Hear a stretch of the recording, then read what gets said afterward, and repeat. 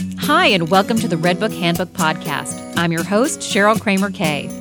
Today, we're tackling relationship issues from real Redbook readers with the help of our advice guru, Karen Carbo.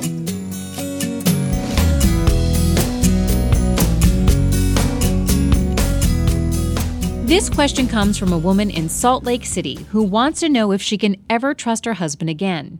She writes, "Recently, when my husband asked for my help on a project with his email, I found graphic pictures he'd sent of himself to another woman. We're seeing a counselor, and I just want to be back in the healthy relationship I know we can have. Since it wasn't a physical affair, and he doesn't even understand why he did this, I'm willing to forgive him. I strongly believe that we can work through this, and he feels a tremendous amount of remorse and swears that nothing like this will ever happen again. But now I face the challenge of moving on and trusting that it won't. Can you give any advice on how to deal with our situation?" Karen thinks curiosity kills the cat. Here's her advice. What you need to do is both simple and difficult. If you decide you're going to trust him, then do just that. This requires discipline. For example, whenever you find yourself wondering, what's he doing on the computer? Stop and think about anything else. And don't indulge your curiosity. If you get home from the grocery store and the minute your husband hears the door slam, he logs off, tell yourself it was just a coincidence and do not snoop around his email later. Your trust can't be based on checking up on him. Never forget that all trust is blind trust.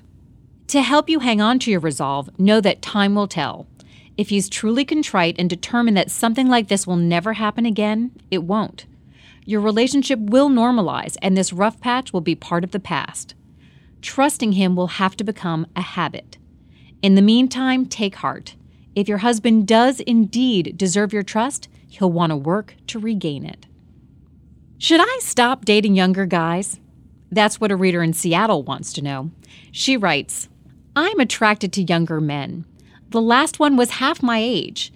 I think we got along as well as we did because there was no pressure to make it work. I'm not looking to get married, and he's young enough that he has plenty of time for marriage and kids. Ultimately, though, he stopped calling. I really enjoyed this relationship and was sad to see it end abruptly. Was it doomed because of the age difference? I just wonder what your thoughts are about relationships where the woman is much older." Sounds like Karen has some really personal experience with this one. She advises, "You have come to the right place. My longtime boyfriend is 16 years younger than I am, which puts me in the perfect position to say that it all comes down to the people involved. The guy may have stopped calling because he's half your age, or because you like cheap Chinese food or show tunes. Who knows?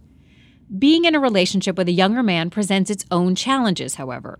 I mean, can you really live with someone who thinks Korn is the greatest rock band ever? But the good news is, when you meet a younger guy, if he isn't open to being with someone older, he won't be interested in you to begin with. So age aside, the relationship is in many ways like any other, equal parts fabulous and impossible." Well, that's all the advice for today. If you have a dilemma that you'd like Karen to solve, you can write to her at Karen Carbo, Karbo, @redbookmag.com. Thanks for downloading.